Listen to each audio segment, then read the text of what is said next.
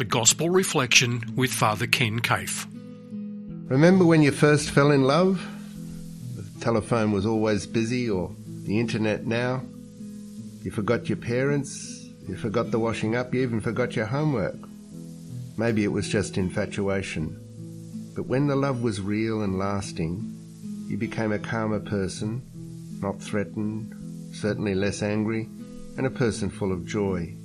You started to notice other people. You did things for them. You didn't go away on a desert island and bury your head in the sand. When we pray together in liturgy, which is our public prayer, we're not burying our heads with downcast eyes.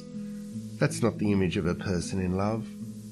The image of a person in prayer, in love, is a person of joy that's outgoing. Our primordial prayer is the Lord's Prayer. It's our Father, not my Father, but our Father. And God's will be done. God's worship, God's respect, God's sharing our bread. We're just passing on what is God's. Giving and accepting forgiveness. Being instruments of God's kingdom, God's peace, God's forgiveness, mercy, which is, of course, God's justice. Do we pray just for what we want, or do we pray for what God wants? Magic is asking God to do what we want. Prayer is asking God to do what God wants.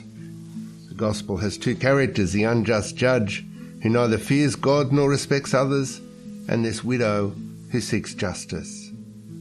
A woman with no male support, a hopeless situation. There's no hope for justice there. But there's some unjust judge, and there's a bit of the widow in all of us. What does our prayer achieve? Not to do our saying of prayers, but what does our prayer life achieve? What does my love life achieve? How do I see it in practice? How does it show itself in practice? Do I make God's justice become real in my life and in the lives of people with whom I meet? Is there action in my life to bring about God's mercy, God's tenderness? Or am I too busy? Or do I say, I'll get nothing out of this, there's nothing in it for me? Prayer has got nothing to do with my job, my closed mind, my ignoring people, my not willing to change.